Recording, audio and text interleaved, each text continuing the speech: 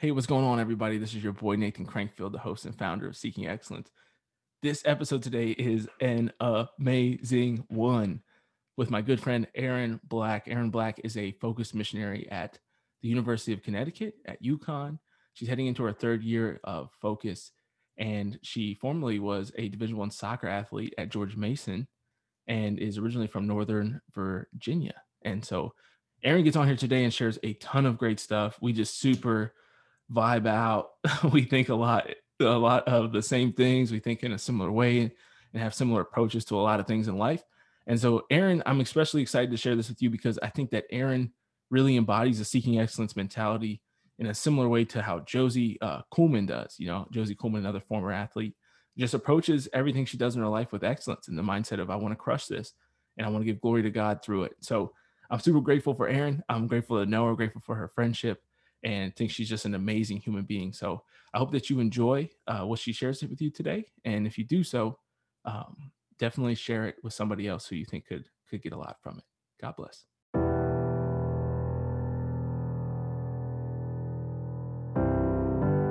You were never out of the fight. You were created for a time such as this. And you are now preparing to be sent into battle. God is calling you to be His disciple, to be formed in virtue and holiness. He has appointed you as an ambassador of His kingdom, to go and represent Him to His people. And He's enlisted you as a soldier of Christ, to be sent out to fight for the good in this world. You were not made to make excuses. It's time for you to take extreme ownership for your life, for all of your life. It's time to rise up and finally be the man or woman you were created to be. Follow God. Lead others. And never surrender. It is time to begin seeking excellence. Erin Black, my good friend, how are you doing today? I'm good. How are you? I'm doing well. You know, it's always fun, I think, to record with my Instagram friends. And Yes. so since you're I consider you one of my close Instagram friends, it's great to have you on here with me today. I love it. Thanks for having me on. For sure. So I'm super excited to talk about everything today that we're going to dive into in regards to fitness and a lot of toxic mentalities that exist in the fitness world, especially your perspective as a woman and ex-female D1 athlete, and just what you've experienced as a focus missionary. But first, I'd love to just kind of get your story. I know I've gotten to hear your story before, and I know that it's a profound and an exciting one. So would you just share a little bit about your background, where you come from, and who you are, and how you've gotten to this point in your life? Yes, absolutely. So I am from Northern Virginia. I was born and raised here. From there, I went to school at George Mason University, where I played soccer. And that was kind of where I came about my faith. I had a conversion later in college, my junior year, and was very just focused on academics, school, relationships, all of that. Was going to, my plan after school was not being a focus missionary at all. Totally different. I had an internship with the FBI at the time and did that for 2 years and was going to go straight into that. And then had this conversion, encountered Jesus, and changed everything for me. So much to the point to sign up for Focus, apply, and accept an offer. And then I was assigned to the University of Connecticut and moved up there after graduation in 2019. And now I'm going into my third year as a missionary there. I love my job. I love the athletes up there. I specifically work with the athletes at UConn because I was an athlete in college through Varsity Catholic, which is still a part of Focus. And it's been such a joy. It's a gift. And yeah, I love it. It's been really good. That's awesome. Yeah, and I know you're a rock star, a focused missionary. It's so fun watching you on social media and just hearing it from you of all the fun things you get to do and the lives you get to impact and touch out there. It's really great. Yeah. It is such a joy. Nothing compares to it. I'm very thankful that I'm able to be with the athletes there for Yeah, sure. that's so cool. And are you going to be returning there this coming fall? Yes. So I'm going to be doing my 3rd year up there, getting my team switching up a bit, which would be great. But yeah, I'm excited. That's amazing. And it's so fun to me knowing that I've gotten to be close with just focus at UConn, is dear to my heart Mhm. because that was like my second missionary support team that I was ever on was with the artist formerly known as Michaela Rogers, now Michaela Robinson. Oh, yes. UConn. Shout out. Yeah, I missed her. I came in right after her, and Right. everyone talks about Michaela. She had a good stamp there. So Yes, Michaela is amazing. We were just talking last night. She texted me asking about like my new job and stuff like that. And she's just a great friend of me and Emily. And I love I love everything about her and everything she does. I think she's so awesome. So it's so cool, that you're kind of obviously definitely your own person and much different than Michaela in a lot of ways, but it's just cool for me to have that connection that you're there as well. So that's awesome. oh yeah, for sure. Her and Dan are great. They are indeed. Well, great. So I'm excited. I know you did a great job of preparing us for today's podcast. Some people come in with nothing. Some people come in with a lot. Erin went with the side of coming in with a lot, which I love to see. And so we had kind of come up with this topic together, actually, when I was just kind of ranting in one of my many Instagram rants about just kind of negative philosophies. And one of my favorite things, I talk about this all the time, is I love acknowledging and talking about the ways that the ways of the world, the philosophies of the world, the secular beliefs, the secular, if you can even call them values, seep into the church, and they really affect people who are in the church. And I think that there's a lot of worldly things that have impacted the mindset around athletics, the mindset around fitness, for many people who would call themselves Catholic, right? And so one thing I think the church doesn't do enough of, and part of why we created Seeking Excellence, is I don't think we talk about these other kind of real world, practical life issues and challenges, right, that people face. And so this is a great topic that we want to talk about today, is just kind of a lot of the toxic mentalities and stuff that exists within the world of fitness, right? And not just in fitness, but also athletics and body image and all these things that really impact both men and women, have unique ways that they affect men and women, typically, based on gender, but really impact us all. And so we want to talk about some of this stuff. And the first thing I love that you kind of brought up in preparing for this was talking about losing that identity. And I had talked about this a long time ago with Tori Slayman, who's one of our guest hosts. And she was a college soccer player as well here at Benedictine, actually. And so I know it had to be extremely tough for you. I think I talked about it a lot in that podcast of leaving from being a soldier, and how much of our identity can be wrapped up in achievement. But I know that was a big, big thing for you and a big thing, part of your experience, and especially throughout your conversion. So could you just talk a little bit to start us off with, just like, how was it losing your identity and just finding your identity in Christ, going from just everything was about, you had FBI internship, you're a D1 athlete, you're crushing it, you're awesome. You're in a relationship and like all that stuff, to kind of leaving that stuff behind. Absolutely. Yeah. So my identity deeply came from these things that I could achieve at. So that is kind of mindset and what I was built up on. Coming into college, being a Division I soccer player, being in a 5-year relationship, being involved in sorority life, having the popularity, the fame, all of it does a lot to your head, and it will feed that and feed this false sense of worth that is very fleeting. And I didn't come to recognize that until things were taken away from me, in a sense. So my first couple of years on the team, I struggled deeply with injuries. I tore both of my ACLs back to back, and it was brutal. And a lot of that took away soccer in a sense, but was still fighting through and trying to persevere in these places. But finally coming into my junior year was when, everything was stripped from me. And before even that part, it was like, as athletes, we're very much put on pedestals all the time, right? And it's easy to be up there, and that's certainly where the enemy wants to keep us. He's like, be on the pedestal and let people continue to keep you up there so that you lose your identity. So it's like you're kind of like trapped in this place of being idolized and praised and worshiped for what you do and what you're accomplishing and what you can perform on the field.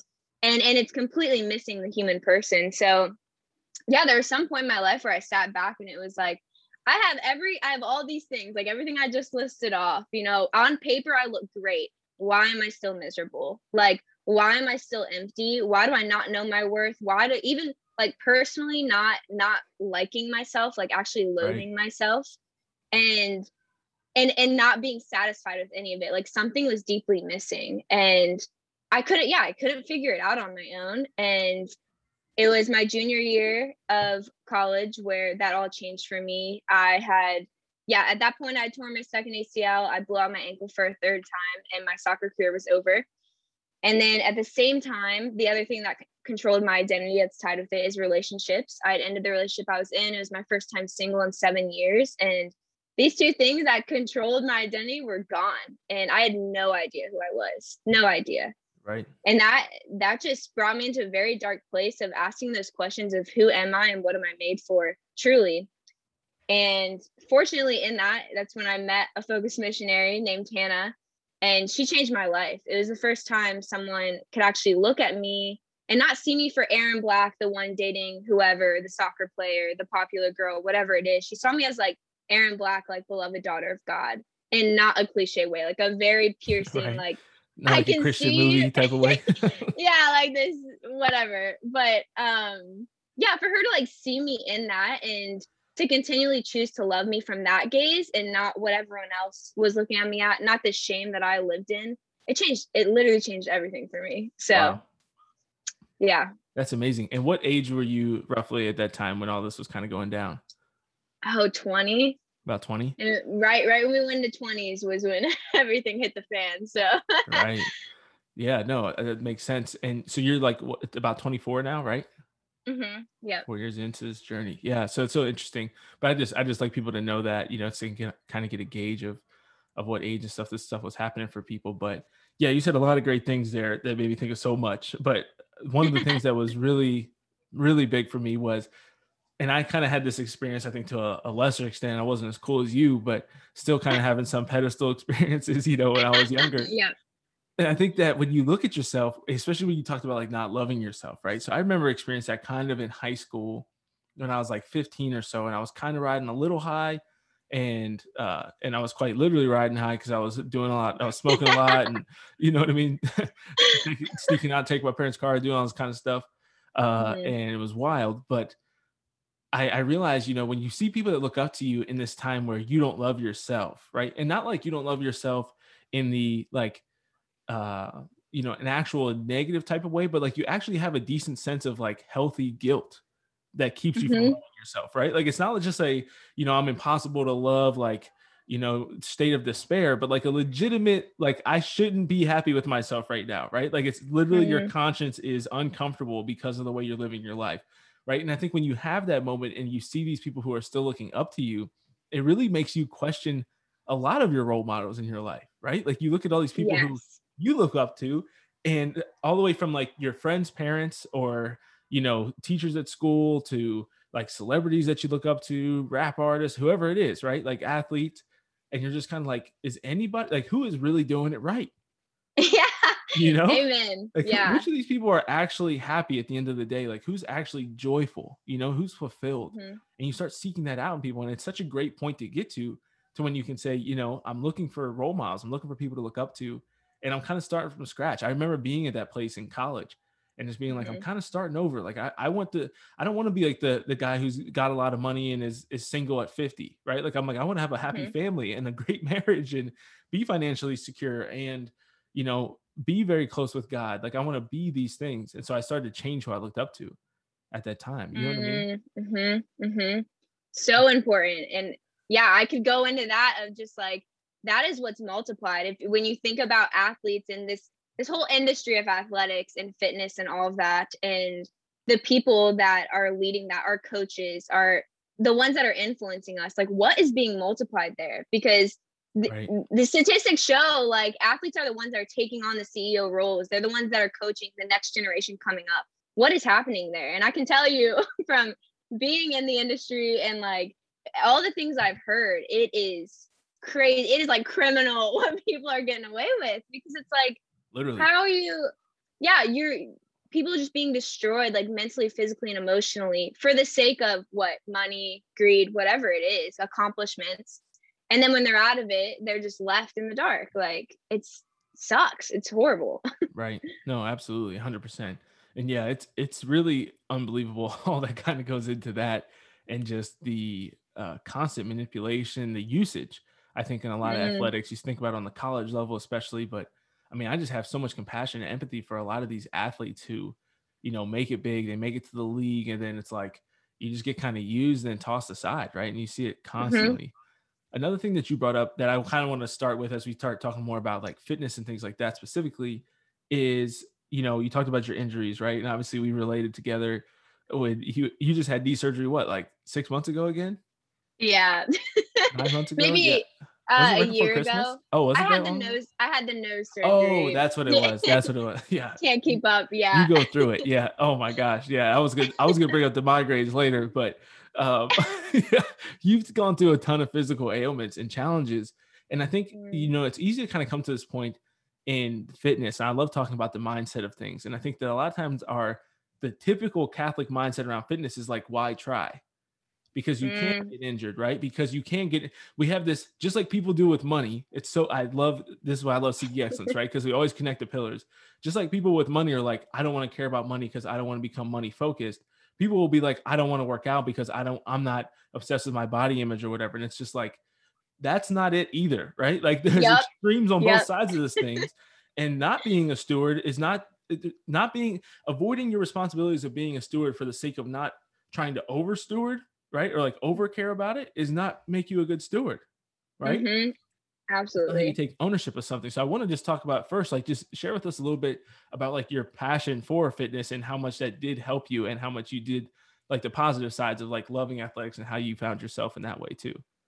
Oh yeah, absolutely. So I mean, it's always been rooted in me, like this athletic culture and fitness. I come from a stellar family of athletes. There's 4 D1 athletes in this house, someone who trained for the Olympics and someone who runs triathlons for fun. So it's like, it's always been this like intense, competing has always been a huge thing in my house. So it's like, there's such good in it. And that's one thing certainly that comes from it. But also like the place where I think was lost for me was like the objectifying is something. I could go so many routes here, but just like how my body was objectified growing up, not specifically with my family or anything, but just like in life. And it's like, oh, the reason that I was choosing to show up at the gym or be fit or live into this was totally like the wrong idea, and wrong mindset going into it. It was like, most of it was, what can I do to draw more attention to myself or objectify myself in this way? Because that's what I was taught. That's what I was getting attention for. So it was like the world of fitness now, it's like who can starve themselves the best and get the skinniest and, go into the gym just to get X, Y, or Z. But it's like right now I'm in this place where my body image is being restored deeply. And I'm in this point where I'm shifting from looking at my body as a trophy to a treasure. And what does that look like? And recognizing that it's like, I was never meant to be in a display case.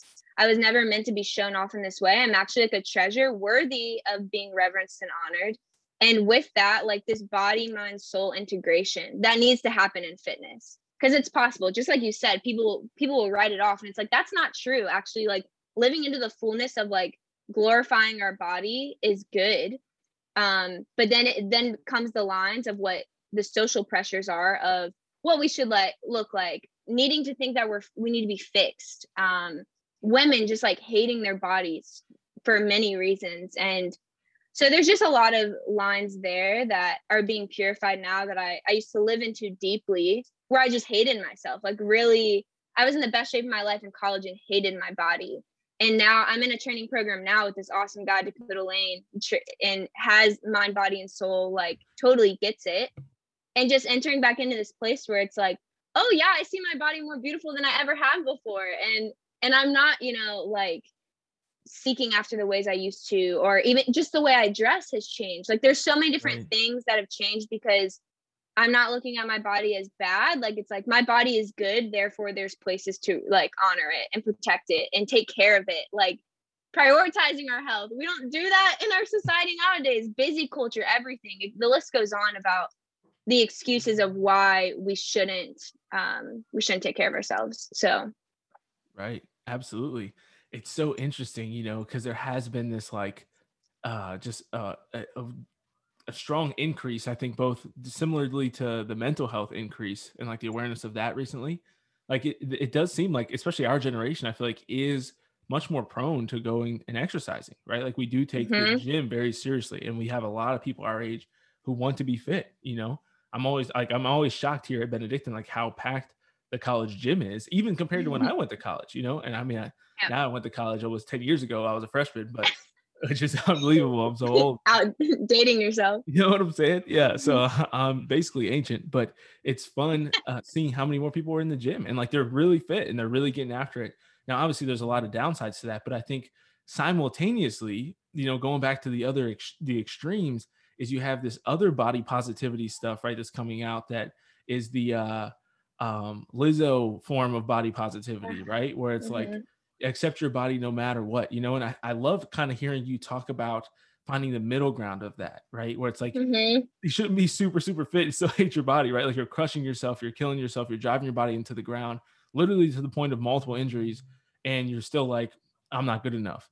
But then, you know, the other answer is not just what other people do when we get to the extreme, is just, well, I'm just going to completely let myself go and everything's going to be fine. I'm just going to, and it's like, you can still love yourself. Like nobody's saying to not love yourself or that you're not worthy of love if you're overweight.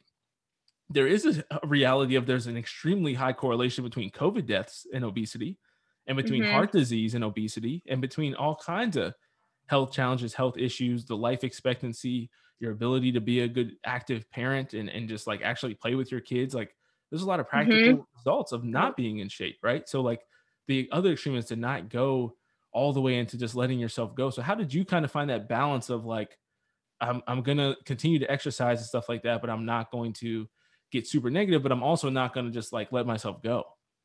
Yeah. Oh yeah. I think this is such an untapped place for athletes that are transitioning out of college, is that we are literally treated like machines for 4 years, and we work out in this intense way, and we're doing like 5 hours a day, whatever it is. And then we shift in normal life, and it's like, wait a second, I don't have the time to do that anymore. So how do I view myself then? Like I know so many athletes that are coming out of these programs that are just like, I don't know what to do with myself anymore. And if I don't have it, like if I don't look the way I do, or my body looks the way it is, like I'm not good anymore. And it's like, who's telling you this? Like there's such a gap there.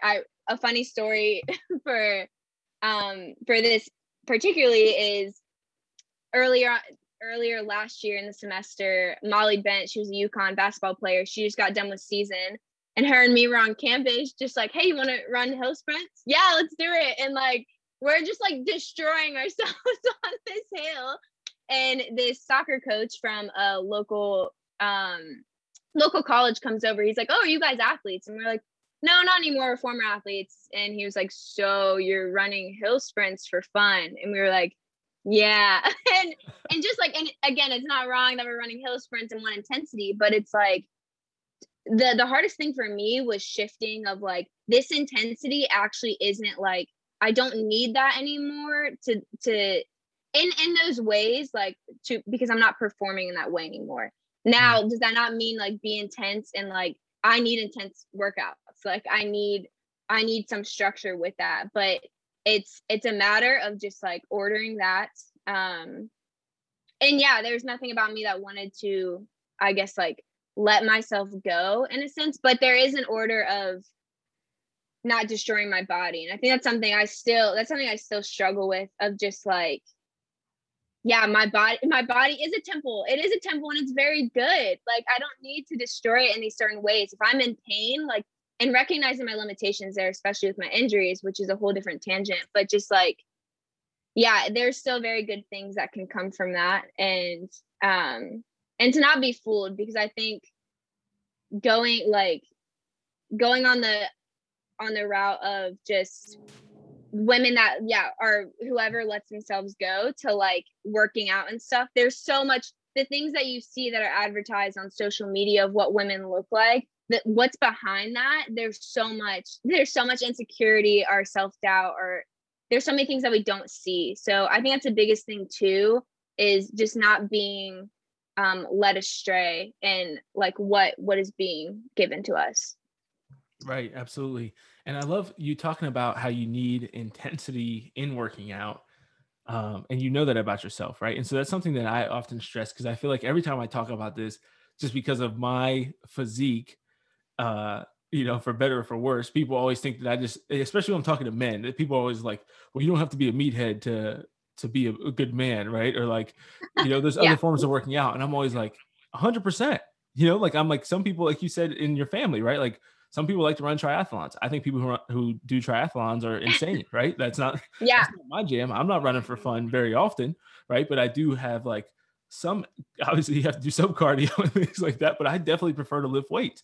And you prefer intense workouts, right? Maybe full body workouts. And we all have to have, like, I think in order to be healthy, a balance of all of the things, right? Like, I don't think that you can be, I think that even a man who's a runner needs to do some strength training, right? In order to be a good, capable man. And I think that men who strength train need to do some cardio in order to actually be healthy and fit, right?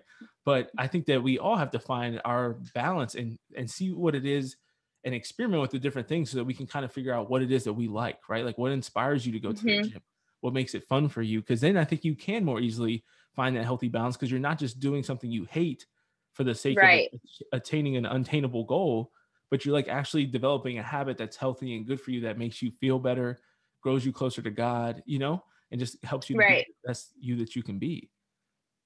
And absolutely. Yeah, it's so important. Sorry, you go.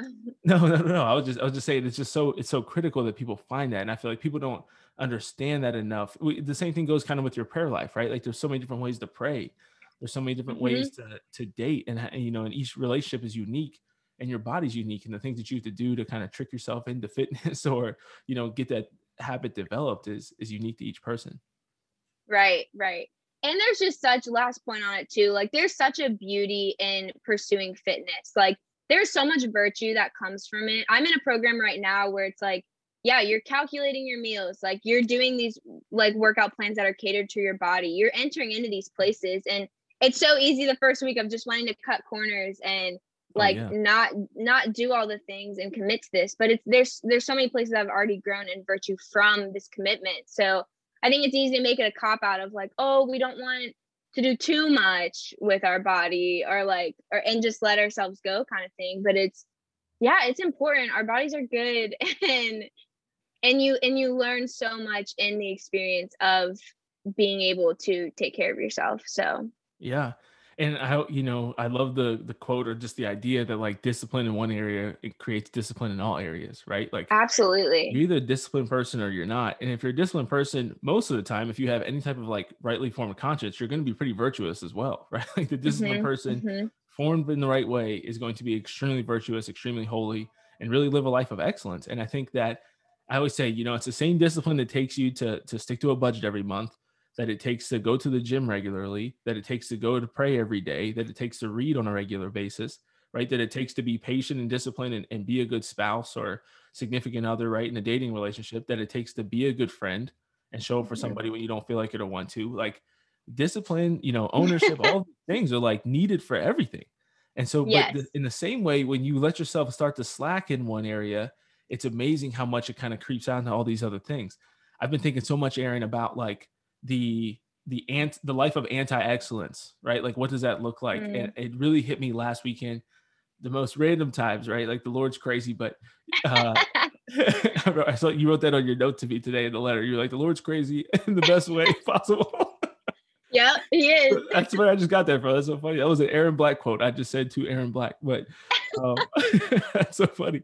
I was at Walmart, dude, at like 9:15 last Friday night in Atchison, Kansas. So you can imagine there was a crowd, like it was some prime people watching. Let's put it that way.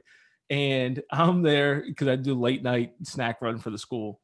And I just see these people, and like not being fully judgmental of this particular group of people, but it just kind of hit me finally that I was like, wow, I've never really like painted the picture for people of what the life of anti-excellence looks like, right? And I'm still trying to figure out the verbiage of how to describe that. But I'm like, your average American is overweight, half of them are divorced, most of them have tens of thousands of dollars in credit card debt, right? And are financially miserable. Most of them don't go to church or have a good relationship with God. Most of them are highly like actively disengaged in their work that they do every day. They don't have fulfillment and purpose in their jobs. You know, most of us have very troubling stances on social issues and social justice issues, right? And have been manipulated by the media and propaganda to believe all types of lies. And so I'm thinking about, I'm like, most of us have significant mental health issues in crisis, right? Most of us do not have mental toughness and grit. And so I'm just like, that's the average American life, right? Like that's what life without excellence of what I'm trying to preach here, what we're talking to people about looks like. That's what life without discipline that we're talking about right now looks like. And it's no wonder that somebody like you, right, has been completely transformed. Once you got the Jesus piece, right, in the thing, you're like, I'm already pursuing all these things. And now you're an absolute rock star, right? Because you're already doing all these great things, but now you have the Lord to fuel that and to form it in a positive way. And now you're approaching all of these things, or at least you're growing in a lot of these areas. And I'm sure if we laid out the 7 pillars, you, like me and everybody else, would have ones that you're stronger in, ones that you're weaker in. But you're still generally, you know, pursuing greatness and excellence and virtue and holiness in all of these areas, but now formed by God. So I guess that's a good segue into, I wanted to ask you any thoughts that you would have on that, obviously, but also just like, how did, you know, your faith kind of really taking a priority in your life at around 20, like how did that shape all of this and really start to form all of this, especially your identity? Oh gosh, loaded question. Yeah, but sorry, I said a lot of things there. No, I love it. I 100% on everything you just said. Everything is connected, and we'd be foolish to think that it's not. So with that though, with receiving, it's like Jesus changed everything for me. And it's before I enter into a relationship with Jesus, like I was sharing before, like I had all the things the world was asking of me and what the world had to offer. Like one of my greatest skills was like the world's love and just living into that. And it wasn't until I encountered this relationship with Jesus, I was entering into prayer, I was prioritizing him, and the whole way that I operate day in and day out changed and was centered on Jesus Christ. And that forms in so many different ways. But there is a huge difference when you know your worth. And that was something. It's funny, the timing of this, because even becoming a missionary, I had this very Saul to Paul conversion, went all in senior year, become a missionary, all this stuff. I'm going in a third year. I didn't fully receive my worth until a month ago. I had like a profound Easter. The Lord went crazy in my life, and it was so awesome. Beautiful. But I received my worth there. And that was the first time I was sitting with a lot of places of just like where I acted out in desperation, and just these desperation tactics that, in whatever aspect of my life, because I didn't know my identity fully, and I didn't know like, what does it mean to be a daughter of God, and not it just be this like, again, cliche thing that is said. I'd finally experienced resurrected Jesus, and in that there's just like beautiful prayer with interacting with resurrected Jesus, and him being like, do you know what I've done for you? Like, do you know how good you are? Do you see your beauty reflected back at you when you gaze in my eyes? And I'd never been able to see that before. I was bawling my eyes out in the church for 3 hours. like to just like the Lord, like we have a Father who like unconditionally loves us, each and every one of us, and like wants to pierce our hearts and let us know how good we are. Are we aware of that? Like, are we living our day-to-day doing that? And that takes time. Yeah, it takes time to enter like into these places, but man, it changes everything. And for me to receive that, like, it was finally the point in the release of recognizing like, we don't have a mediocre man or God. Like, he's not taking back his resurrection. He wants his cross to have meaning. Like, we are free. The resurrection means freedom. We're not, I pitched a tent at Good Friday and loved crucified Jesus. He was like, we're made for Sunday. So yeah, with all of that though, of just like living into my identity like that, there's so much freedom. I if that's the biggest thing of what it looks like to live into your identity, you are free. Like you are free. And it's, yeah, my worst days with God are a heck of a lot better than my best days without him. So like, can't make it up. Like you can't make it up. Yeah, no, 100%. And that's so good. I love that last line. I used to always joke and say that my worst day at Mount St. Mary's University was better than my best day in Ranger School. And I think that that equally applies to, when you're close to God, even on your worst days, even when things are rough, you just literally have such a different outlook on everything that happens. Your interpretation of every event, every word that's spoken to you, every word that's spoken about you is transformational, right? And I think that's one of the things that we kind of underestimate in like spiritual maturity. And when you're trying to like, not like, again, not get judgmental of other people, but you still have to have like this awareness of who am I taking advice from, right? Like who am I taking counsel from? And like Jesus tells us that you will know a tree by its fruit, right? And so I think that's one of the things that you can kind of tell, right? Like when people are constantly overreacting to everything, it's like I don't just get mad at that for how much I don't like it, but it's also like as a fellow Catholic, like you're not supposed to be living this way. Like that's not it. Like you can see it in the Chosen. If you ever watched the Chosen series, like Jesus, like, with the apostles, just like, why do you guys get so worked up about everything all the time? He's just like constantly like, dude, relax. Simon, relax. He's not Peter yet. Simon, relax. Simon, relax. Right? Matthew, calm down. Thomas, stop freaking out. Like it's just constantly stop worrying about everything. And that's what he tells us that all the time, right? Jesus does in scriptures. But I think what I want to hear about is kind of tell me about like what led up to that. So obviously a month ago, you're heading into year 3 as a focus missionary. This journey for you started 4 years ago when you were 20. You're 24 now. Finally have this huge breakthrough moment. That's so important for people to hear because everybody, like Dave Ramsey, I've been listening to him a lot recently. He says, it took me 30 years to become an overnight success. And that's what everybody needs, right? Like everybody thinks, everybody's like, oh, Aaron Black, everybody meets you now, right? They don't know anything about you 4 years ago, 5 years ago, when you were off doing your thing, in the sorority. And now everybody's like, oh, Aaron Black, she's just like that, like she just has a special relationship with God. I could never be like her. And there's people out there who think that about you, and they can't have it. And it's wild to me, but I think about when you tell me stuff like that, I think about like, I know that you as a focus missionary were praying likely, not assuming, you haven't told me, but likely for an hour a day for 2 years basically, before this happened. Right. Yep. Get that. People just think, God just like Saul to Paul me now. Right. Like Saul to Paul me right now. And I want to be holy, know everything, like be fully formed, be like these people I listen to on podcasts and read books about and priests that I listen to, and it's just like, no, it takes a lot. Like there's a lot that goes into it. So talk about that. So I'm like, obviously it was tough for you when you started off. I'm sure figuring out your prayer life when you were in college, but then as a focus missionary is probably a whole new level. And then how much, like, talk about just the grind of like getting to that point of that big moment.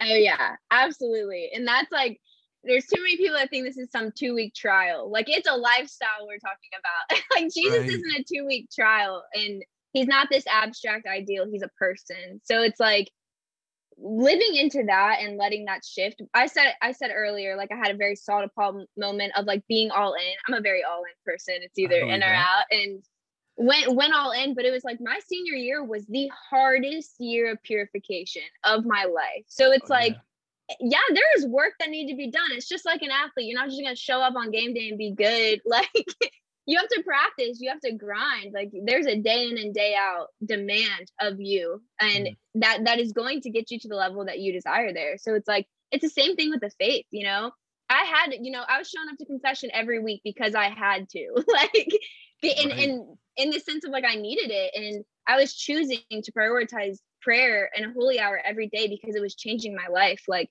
I had people walking with me that were doing this with me, which is so important. I mean, if I didn't have the focus team there and the campus ministry at Mason, there's not a shot I'd be where I'm at. Like we need each other. I tried doing this thing by myself. The first couple of years of college didn't get me anywhere. So it's like,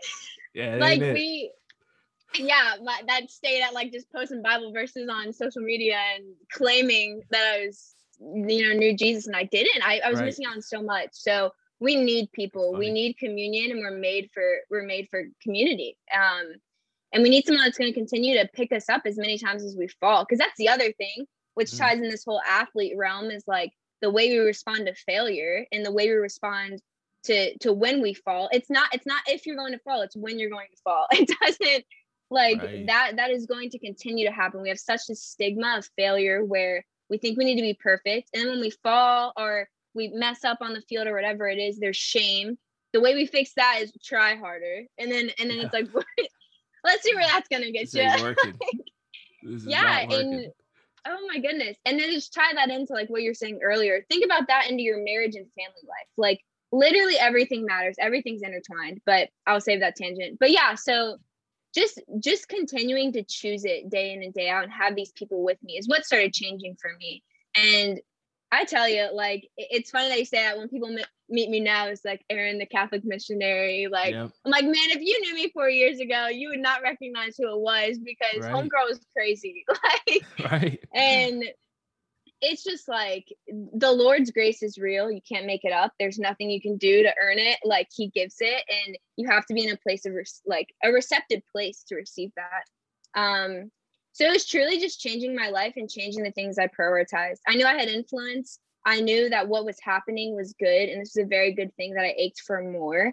And yeah, and in my story, the Lord just, my first encounter in prayer, this is the first time I ever actually got to enter into prayer. I was praying with the woman with the hemorrhage, this woman who suffered for 12 years. And just, that was what I was experiencing. And it was like by her touch of Jesus that everything changed. He was like, my daughter, I've healed you of your afflictions. And experiencing that and healing. And then the Lord being like, if you allow me to change your life, like I will not only transform the lives around you, I will transform yours. And no human will love you like I can. And it was really like entering into that and entering into healing. I think that is another thing I could pop off forever. This year, especially like coming into my fourth year of pursuing this relationship with Jesus and being a missionary, my team and the way they prioritize healing is what changed me. And they're so good. And just like choosing that. And I think, our pride and ego can get so in the way of just being like, I'm fine. Everything's fine. My life is great. Yeah. It's like, dude, no, like you're made for so much more. And yeah, this is the first year I started counseling. I've been in spiritual direction for a couple years, but those two paired and then having teammates that are like actively choosing your healing changed everything for me. And I've been healed and freed from things this year that I've been enslaved to since 5 years ago, like things from my past that have been so heavy. And it's just choosing the healing there was such a beautiful thing. And the Lord's faithful. There are so many things in my life where I was like, this will never change about me. Like I will never be good enough. I will never be able to be a saint. I don't know how people do this. Like I'm the most written off person. Like I was the most written off lost cause that you could think of. And like the Lord thinks completely otherwise. So for anyone who, feels discouraged in that and feels like, oh, I would never get there, trust me, the Lord can change something in a moment. So yeah, you're awesome. But that was so great. So much that was great. But one of the things that you gave me several things to talk about from that. But I think one of the first things I want to talk about is this is one of my favorite quotes ever too, is like, if you want to change your life, you have to change your life. Yeah. Right? Yes, Everybody just hopes it's some magical thing, you know? And what you talked about there is that you had to actually go through things, right? And like give up certain things and start submitting yourself to prayer and going to confession every week, right? And doing all these different things that actually made your life different, that in turn over time made your life different, right? And it's the most simple yet like forgotten or neglected reality and like most common sense thing, right? That if you want to change things in your life, you have to change the things in your life. It's the only option. And people don't want to change things. People don't want to let go of the past. But they want all of the good fruits, right? Yep. I mean, we see this most easily. I think this is seen with money in a capitalistic society of like, everybody wants to be rich, but nobody wants to go to work. right? Yeah. Like nobody wants to save and invest and do the things or take the risk on of opening your own business and all the hard hours and stuff like that. Nobody wants to do all that, but we all want to be a millionaire, right? We all want to have all the money and do all these things. And it's like, that's not how anything works, which is why it's so dangerous when we teach people that that's how money works, right? Because it's not how your Yes. spiritual life works. It's not how your health works. It's not how mental health works. It's not how anything works. So it's really unhelpful to teach people that in any in any realm, because it ruins them to a certain extent, you know? And so, Oh yeah, yeah. we're super grateful. I know me and many other people for how you've changed your life and what you've committed to doing, and just grateful for Mhm. what God's done through you. But the other big thing too is I think just talking about the wounds, right? And we've been talking about Mhm. this a lot recently of just, you know, how much God heals. Like, again, if you watch the Chosen TV series, if you read the Gospels, like Jesus was constantly healing people, and he's not done. We have this like false facade, the facade that we believe that like he's done doing that, right? Like Yep. he just, yeah, that was like what he did back then, but now he doesn't do that. And we just accept that we have to be broken and lost forever, Mm, right? yeah, it's so false. It's so false. Like that in this year, especially with the healing that I've experienced and witnessed with my team, like I'm telling you, I literally witnessed a leper being healed. Like straight up, like I was like, this is scripture, this is happening, like this is real. It's profound things, like miracles of people's whole lives being changed by the power of God. And he wants Right. that, and he aches for that. It's not, you don't have to jump through hoops for it. You don't have to pray X amount of holy hours. Like Right. he just wants to receive you. Like he wants to see you, and he wants to hear from you. And he wants to be with you. And it's, can we commit to those? Can we commit to that? Yeah. That's what I love, what you were talking about, of how it's, yeah, we want the quick and fast route of everything. And want something. Father Mark Mary, he's my spiritual director. Shout out to him. I love him. In his new book, Habits for Holiness, he talks about the way to grow a rose. There's only like a couple things to grow a rose. They need sunlight, you know, they need soil, they need water, but there's 1,000 ways to destroy a rose.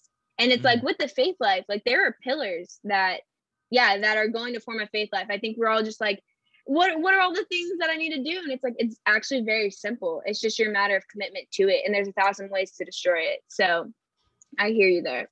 That's bomb. Yeah, that's baller. I think that's so real, right? I mean, Yeah.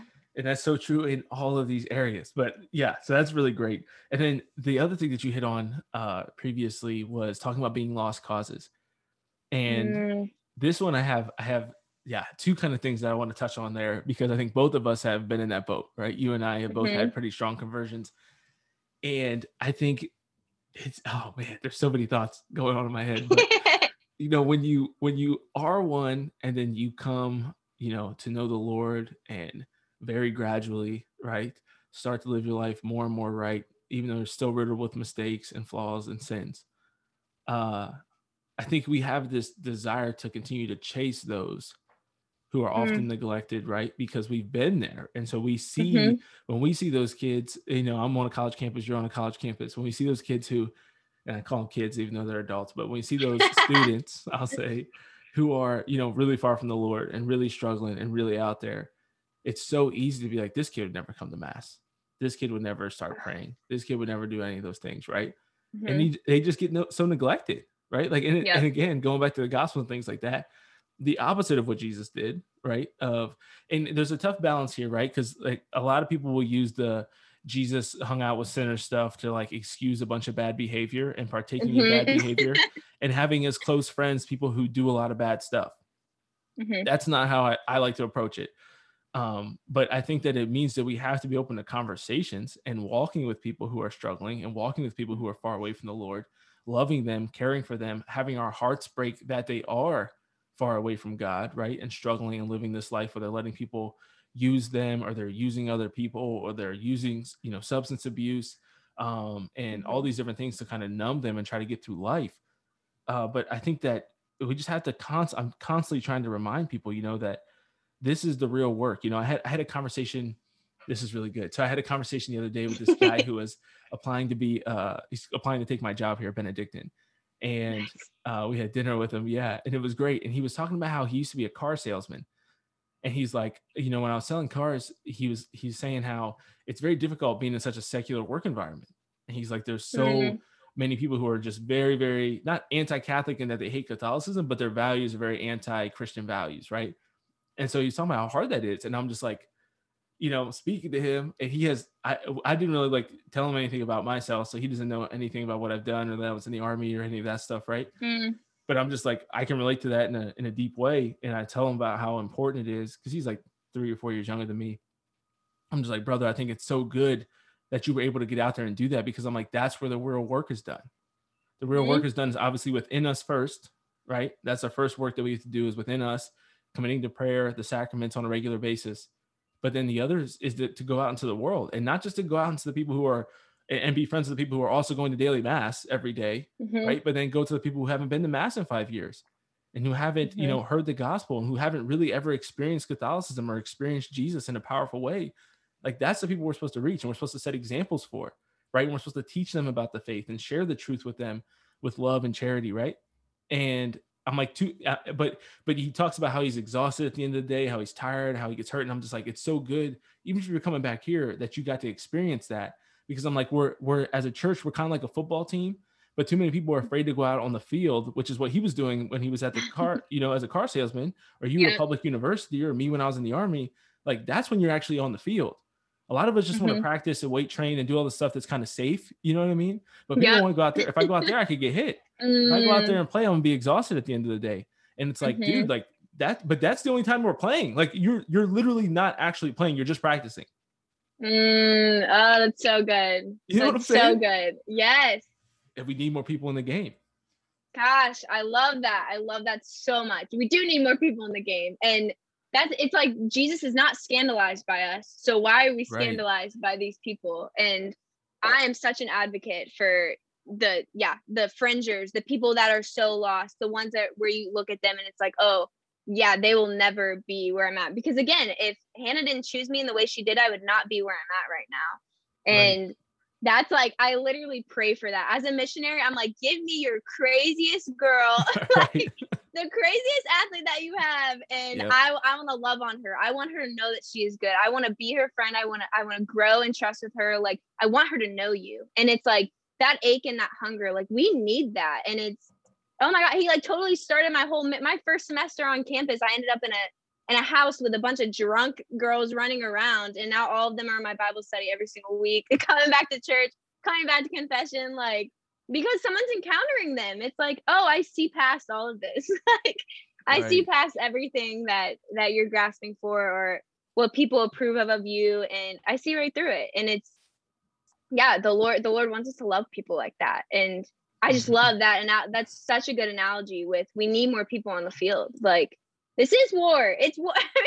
This is war. When you say yes to Jesus, it's war. This isn't a walk in the park to heaven. Like, right. I once heard a kind of friend mentor of mine once said that there's kind of 3 categories of people. You have people who are watching in the stands, you have cheerleaders, and then you have people who are playing in the game. Right. And even a lot of people, like, we don't really even have a lot of space for cheerleaders right now. People who are down on the field but aren't really willing to go out and actually play. Like, now we just need people on the field who are willing to play. And I think that it rolls into so much of, again, like I kind of started off with, like, how the mindset of the world can kind of creep into us in the church. And it's kind of the nice Jesus mentality, right? Of like, Jesus just wants me to be safe and comfortable. And like, again, with the extremes, Aaron, like, I what we talked about earlier and what you mentioned earlier of like, you can't do it alone. We then take that to mean everybody in my life has to be on fire for Christ. Like, that's the other extreme. Is like, you have nobody in your life who you're actually helping, because you're only looking for people who can help you. And we don't recognize it as a selfishness, because we look at it as a virtue of like, look, I have all these great Catholic friends. Isn't this amazing? And it's like, it is. But and again, like, going back to Hannah, something else that you reminded me of with her is, it's not like Hannah wasn't going then to sorority parties with you, probably, right? Like, she didn't have to go out with you and start drinking and doing all this stuff that you were doing, but she still had to have lunch with you, right? Like, she could still get coffee with you. And that's what I always say. You have to be careful with what you do and who you do it with, but you can't, the other extreme of that is never even like having conversations with people who disagree with you. And we see this a lot of times, like the social dilemma and like our political stances, but even in your faith, right? Like, there's just it's so interesting to me about how we just always want people to be kind of in this perfect spot, right? And I've kind of wondered about this and just in my own life of starting the apostolate, starting Seeking Excellence. And like when you work with people and like, who am I going to hire in the future? Who's going to be on my team, right? Like do I want this to be a place where people can come and they're going to be transformed? Or do I need people who are already like really living out the faith, right? And there's different positions and different things that, will require different levels, I think, of living beyond reproach. But it's just something that I'm constantly thinking about. And I think it's so easy to get to this point. I think a lot of rad trads, when we talk about like the traditional side of the church, we're kind of derailing into a whole bunch of other things. But when we think about some of those people, like that's kind of the extreme I feel like they get into. It's like there's so many things that can easily disqualify people from being worth loving or being worth getting to know or being worth you introducing yourself to after mass, right? Like it's so easy for them to disqualify. Well, they didn't dress right. They didn't do this or that. And it's like, you might be right. But like the Lord still wants you to, and we still have to call people out, right? Like we're not talking about just accompanying people, right? Like loosely accompanying and you just letting those girls continue to live your life. And I'll just be your nice friend that kind of encourages you along the way. Like I have a feeling that Aaron Black can be pretty challenging, right? Like that's just my hunch that I have. Yeah. Correct me if I'm wrong, but I can imagine you can be pretty challenging. I know I can, but you have to do that. And why do we have to do that? I'm reading A Church in Crisis right now by Ralph Martin. He talks about how one of the biggest apostasies, one of the biggest heresies that's in the church, in the world right now, is this idea that there is no hell and that there is no judgment, right? And you see this being so popularized by this nice Jesus concept that keeps coming up. And why do we need to be challenging the people? Why do we need to accompany these people who are lost? Why do we need to really care about them? You can't tell me that as these on fire Catholics who are going to mass every day or regularly, are praying every day, say that they love people, say that they're full of love, that when you see somebody who you know is really far from the Lord and you don't do anything to try to evangelize them, that you're loving. Yep. It's not possible. Like it just doesn't add up. Like the math doesn't work right on that. So you have to make it, you have to make sense of that for me. Then you have people who, again, are on the other extreme, right? Who are all about love, no truth, not, orthodoxy out the window, and it's just kind of this, like, we're accompanying people. We're like in the dirt, right? Like we're really doing it. And it's like, no, you're kind of like playing football, hitting each other, but with no ball, right? Like there's no action. Nobody's actually, you never scored. You know what I mean? Like you're kind of playing, like you're playing and stuff, but you're not actually getting anywhere versus the other people who are practicing, without pads on, and just kind of going through the motions. It's like neither of you are actually like playing in a strategic way that can actually like put points on the board. And so, yeah, I don't know. You probably have thoughts on all that I just ranted on, but I just felt the need to say that. I love it.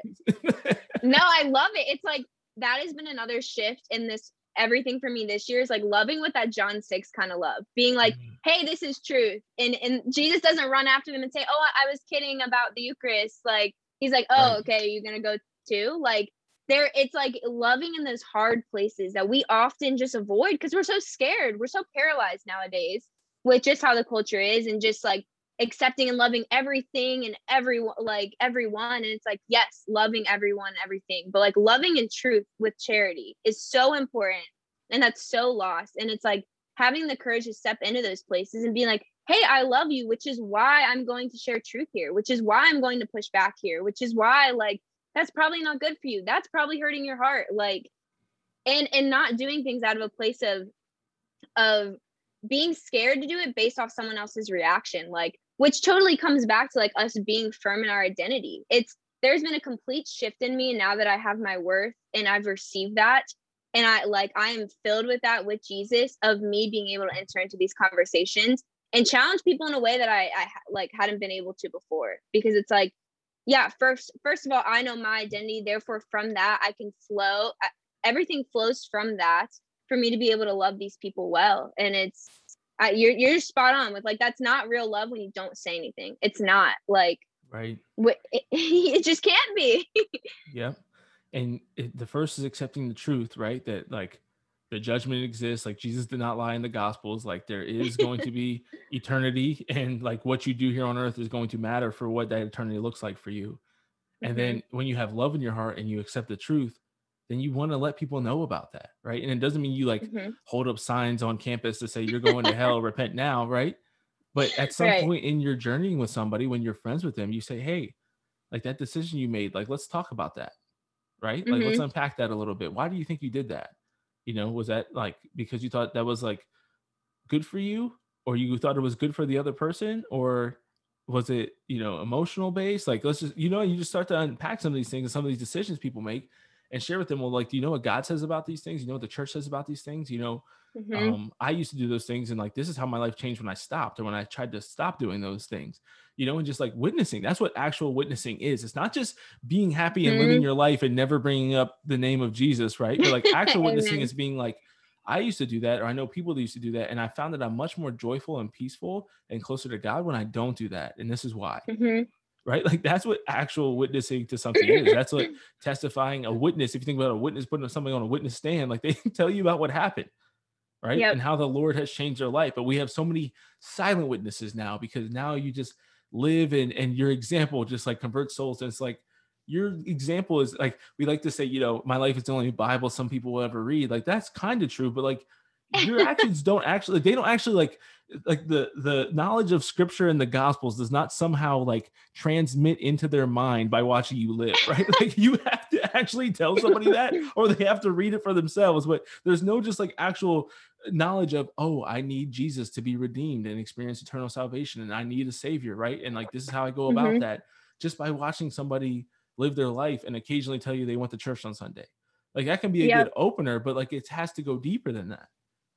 Absolutely. The explicit is just as important as the implicit invitation to the gospel. Like, we have to be talking about it, especially, I think, even more now. Like, we need to be more explicit than ever before, because, and again, it's not standing on the side of the road just screaming things. It's like entering into deep, intentional, authentic relationships with people where you're building trust, where you're building a foundational friendship, and being able to share truth with them. Like, that is the beauty of what God is doing in your life. So I hear you. I hear you. I'm here for this. I had a it. slight hunch that we were going to agree on that for sure. Going into it.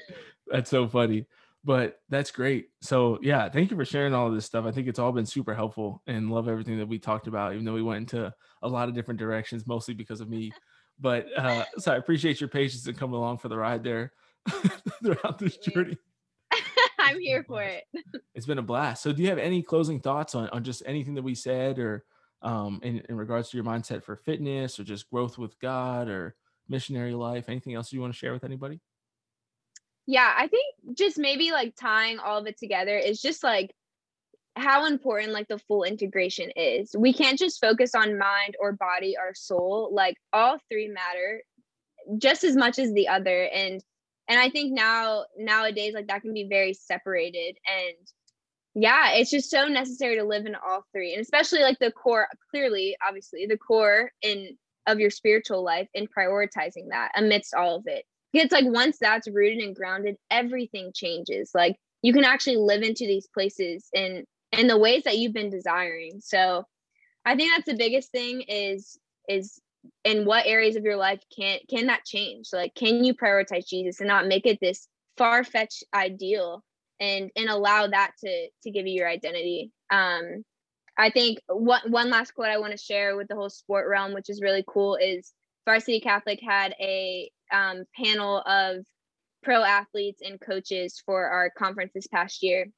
And Mike Sweeney, who's a Hall of Fame baseball player, one of the things he said that just really pierced me was, it was in Chino, California at St. Margaret Mary's Church, where his entire life changed and he encountered joy. He said it wasn't hitting home runs in front of 30,000 people. It wasn't making millions of dollars being a professional baseball player. It was encountering Jesus Christ and having a personal relationship with him.